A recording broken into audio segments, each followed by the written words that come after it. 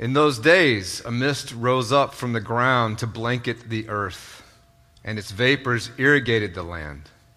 One day, the eternal God scooped dirt out of the ground, sculpted it into the shape we call human, breathed the breath that gives life into the nostrils of the human, and the human became a living soul. The story of God told for the people of God. Thanks be to God. Ricky Gervais, the comedian and creator of the hit television show The Office, has a problem with the famous nursery rhyme, Humpty Dumpty. He states plainly that he has never been able to figure out the moral of the poem. Humpty Dumpty sat on a wall. Humpty Dumpty had a great fall. All the king's horses and all the king's men couldn't put Humpty together again. Gervais says, the first thing I can come up with is don't sit on a wall if you're an egg. But then he says he's not sure how that's instructive to a 5-year-old human being.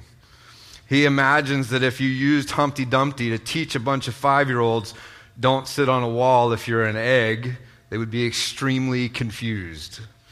So Gervais abandons that moral and takes another tack in search of the moral of Humpty Dumpty. Don't send horses to perform medical procedures. And I think that one makes more sense, but it still causes us to wonder why anyone would think sending a horse was a good idea in the first place. Gervais says, of course they couldn't put him back together again. They've got no dexterity whatsoever. They've got no thumbs. They can't even sew. If someone tells you we've got a cracked egg, should we send a horse? The answer is definitely not. Do not send a half-ton creature with no fingers to fix an egg. A hoof is actually the perfect egg-crushing device. Now, Gervais is hilarious and tells this story much better than I did, but his point about what we have done with this poem is well made.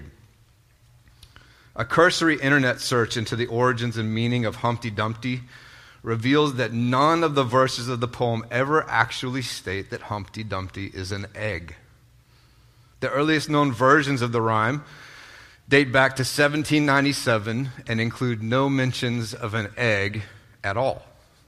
In fact, the idea that Humpty Dumpty was an egg was introduced by Lewis Carroll in Through the Looking Glass 75 years later in 1872. According to the Oxford English Dictionary, the term Humpty Dumpty dates back to the 17th century and refers to a drink of brandy boiled with ale. And by the 18th century, Humpty Dumpty had become slang for a clumsy person. Now, there are many theories as to what this poem was meant to communicate to its original audience. My favorite, only because it seems to be the most logical, is that in the 17th century, the city of Colchester had a cannon that the city residents referred to as Humpty Dumpty mounted on its city wall.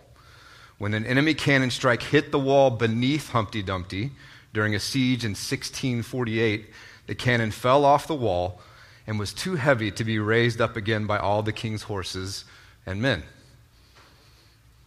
Now, there is no way that when you got up this morning you could have guessed that you would learn this much about the Humpty Dumpty poem.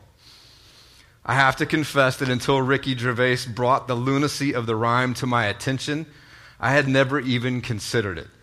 I had gone my entire life assuming that I had grasped all that Humpty Dumpty had to teach me.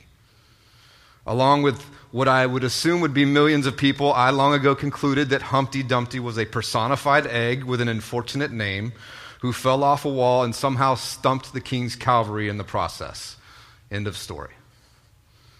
Except, now I know that wasn't the end of the story. There was so much that I had missed. So much meaning of which I had never even considered. So as we just heard a 2-sentence excerpt from the Genesis 2 poem, I have to wonder if the wisdom of a nursery rhyme can actually help me through the looking glass. Help me uncover meaning I have never considered. Have I settled for an egg on a wall? Have I picked up some confusing or decontextualized assumptions and interpretations? What have I missed? Humpty Dumpty is a simple 300-year-old, 4-line, gravity-based poem that has no real meaning attached to it. It's not really communicating anything of significance. Not anymore, that is. Not to us here sitting here today. By contrast, the scriptural excerpt we heard a few moments ago is from a sacred poem that is at a minimum 2,500 years old. A poem that at the very least is dealing with the creation of humanity and the nature of the source of the entire universe. Surely it deserves some thought and examination. Hebrew Bible scholar and author Walter Brueggemann writes, "No text in Genesis, or likely the entire Bible, has been more used, interpreted, and misunderstood than this text. This applies to careless popular theology as well as to the doctrine of the church. Our first and most important task in interpreting these stories must therefore be to distinguish between the statement of the text and the superstructure laid upon it." Superstructure laid upon it. Yikes. That is a serious image.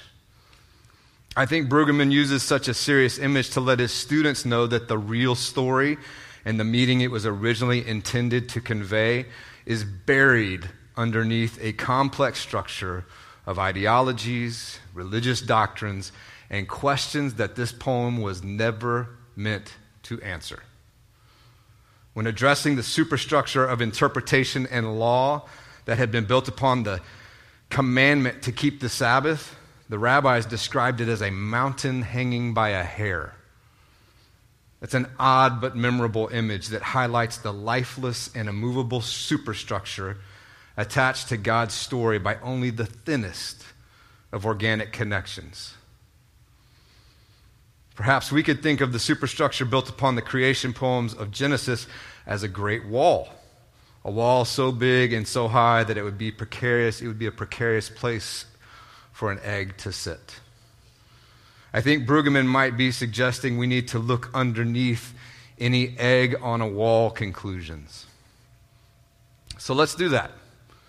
Let's attempt just for a few moments to set aside the superstructure placed on top of the words of Genesis 2 and hear them as if we were hearing them for the first time. In order for us to do that, we can't bring anything we think we already know about these words with us. To help us with the task of coming to the text empty-handed, let me ask you to participate in a brief visualization exercise. We all have thoughts and conclusions about God, and most of us probably have thoughts and conclusions about Genesis 2 and creation. These are our beliefs, our convictions. Maybe they're our skepticism or our anger. Maybe it's our experiences, things people have told us, things we have read, our opinions about the God in which we do or do not believe. Now, I want to invite you to close your eyes for a brief moment and imagine all of those thoughts, ideas, and beliefs as marbles. Each one is a shiny little ball. Got it? Good. Now take all those marbles and put them in your pocket, or in a bucket, or in a safety deposit box. Whatever the case may be, set them aside. They're not going anywhere. Your marbles are safe. You can have them all back. You can get them out and play with them again in about 10 minutes if you'd like. But for now, put them out of sight. Now, open your eyes and hear these words again without any of those marbles. In those days, a mist rose up from the ground to blanket the earth, and its vapors irrigated the land. One day, the eternal God scooped dirt out of the ground, sculpted it into the shape we call human, breathed the breath that gives life into the nostrils of the human, and the human became a living soul. 2 sentences. Depending on our translation, somewhere between 25 and 40 words devoted to the creation of the human species. It's almost as short and simple as a nursery rhyme.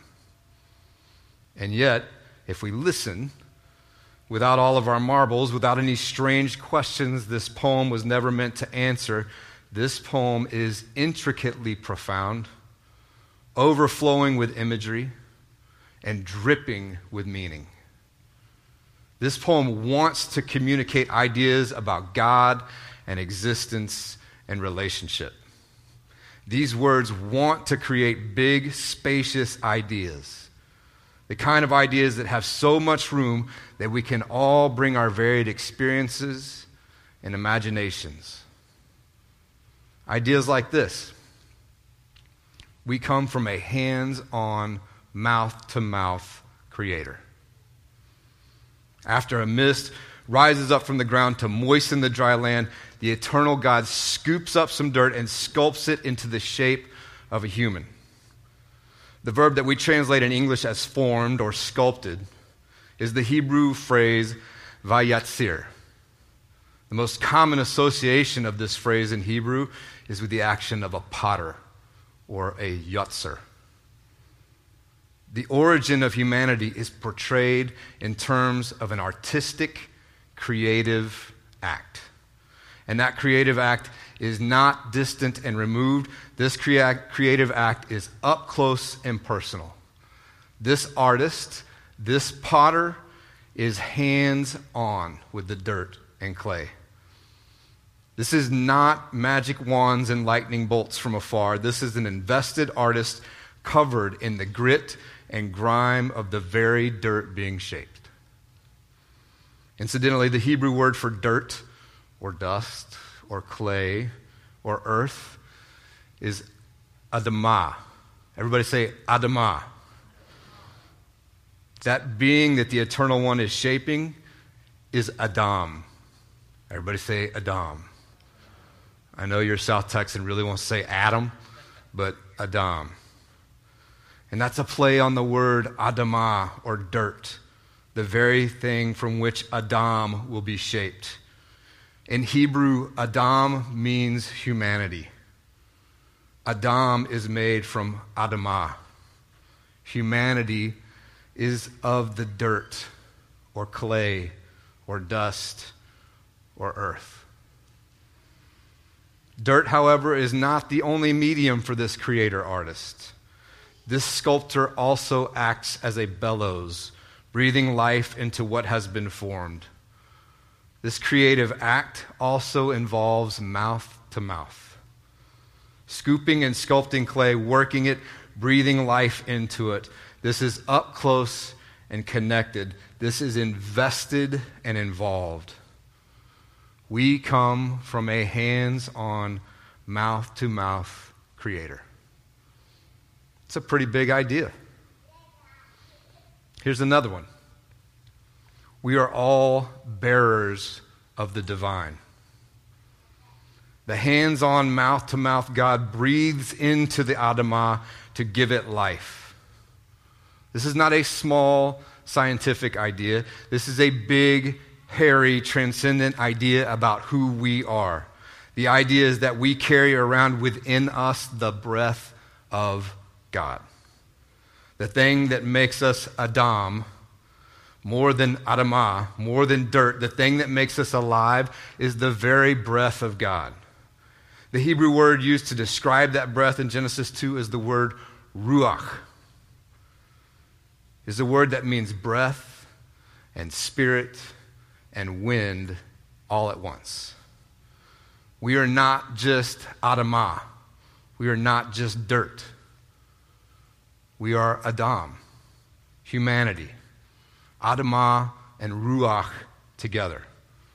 We are a mixture of the earth and the heavens. We are a collision of the common and the sacred. We all have the same common earthly form, and we are all of the divine. Not just the Israelites or the Christians when they're faithful. Everyone in the beginning. Humanity, the dirt and breath people. Not just the ones that look like me or believe like me, everyone from the very beginning. If we are breathing, the breath in our lungs is the Spirit of God. We carry the divine breath. Hear this unmistakable statement of Genesis 2. You are a bearer of the divine. And so is the person sitting next to you. So is your neighbor. So is your enemy. In this story, the breath connects us all. We are all family. Diane, you have the breath of God within you. Greg, you have the breath of God within you. We are all family. We are all bearers of the divine. Again, this is not a small idea. It's big and roomy. It's too big to be contained actually with just one idea. The Ruach, the divine breath, creates space for another big idea. The divine breath within us, the one put there by a hands-on, mouth-to-mouth God, doesn't just communicate our divine nature and connection to each other. It also tells us God is as close to us as our very breath. The story tells us we don't have to wonder where God is. We don't have to feel isolated and disconnected and utterly alone. We don't have to search for the Spirit, the Ruach of God. It is within us. The Ruach Elohim, the breath of God, is with us and within us right now in each and every breath. God is not far away. God is not later. God is here and now within us all, filling our lungs, inspiring our lives.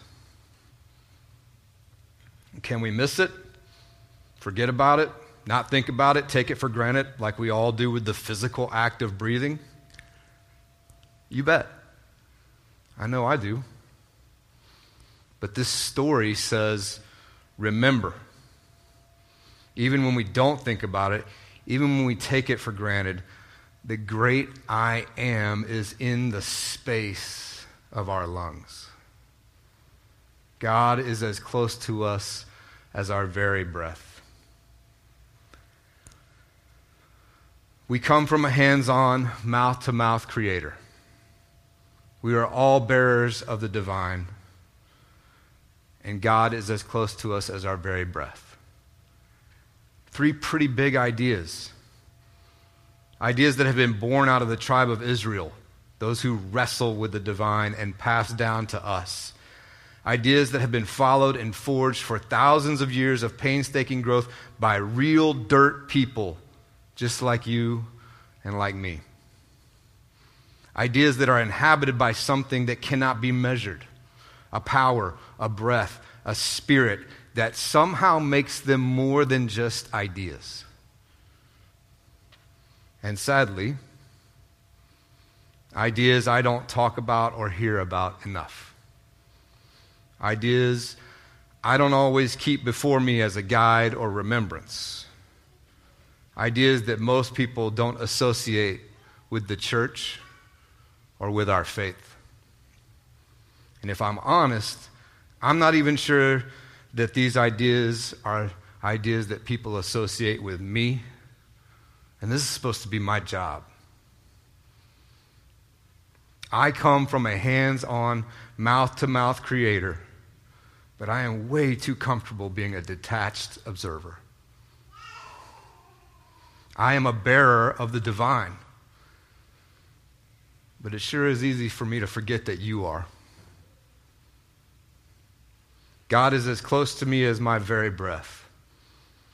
But the ways in which I act and speak sometimes make it seem as though God isn't even in the room, let alone in my lungs. You know, I see something else in this poem now. I see the distance between the garden of this creation and the world in which I live. They're not the same. Not even close. And I don't like it. I don't want to think about it.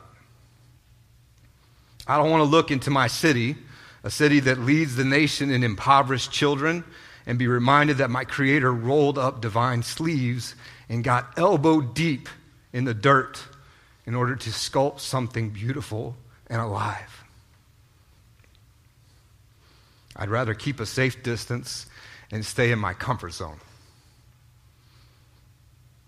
I don't want to reconcile the way I view or treat people who look different than me or believe different than me to the idea that they are all bearers of the divine. I'd rather judge them, categorize them, and dismiss the ones that I decide aren't worthy. And I don't want to remember that God is as close to me as my very breath, because then I'll have to deal with God and allow God to deal with me. I'd rather get my marbles back out and cover this story up. The truth is, it's a heck of a lot easier for me to bury this story underneath the superstructure Brueggemann wrote about than to deal with the ideas it actually presents. It feels safer for me to keep this poem encased in doctrine and debates than to let it speak to me.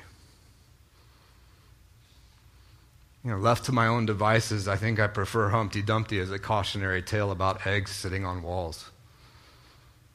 Then it doesn't mean anything, and it's easier to control.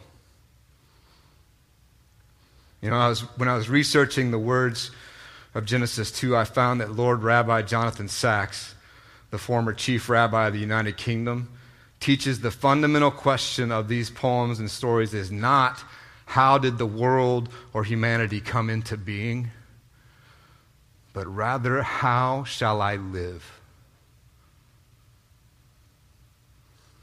If he's right, and I believe he is, then this story tells me from the very beginning, from our origin in an act of creative love, all the king's daughters and all the king's sons were created to roll up our sleeves, to put breath and dirt, heaven and earth together again. Let's pray. Blessed are you, Lord God, sovereign of the universe, who fills us with your breath, your spirit, your ruach. We breathe in response to your story.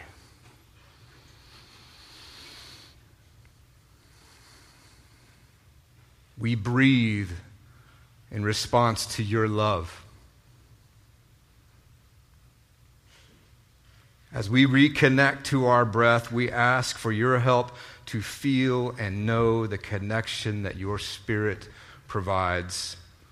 Our connection to you, our connection to our identity, our connection to each other.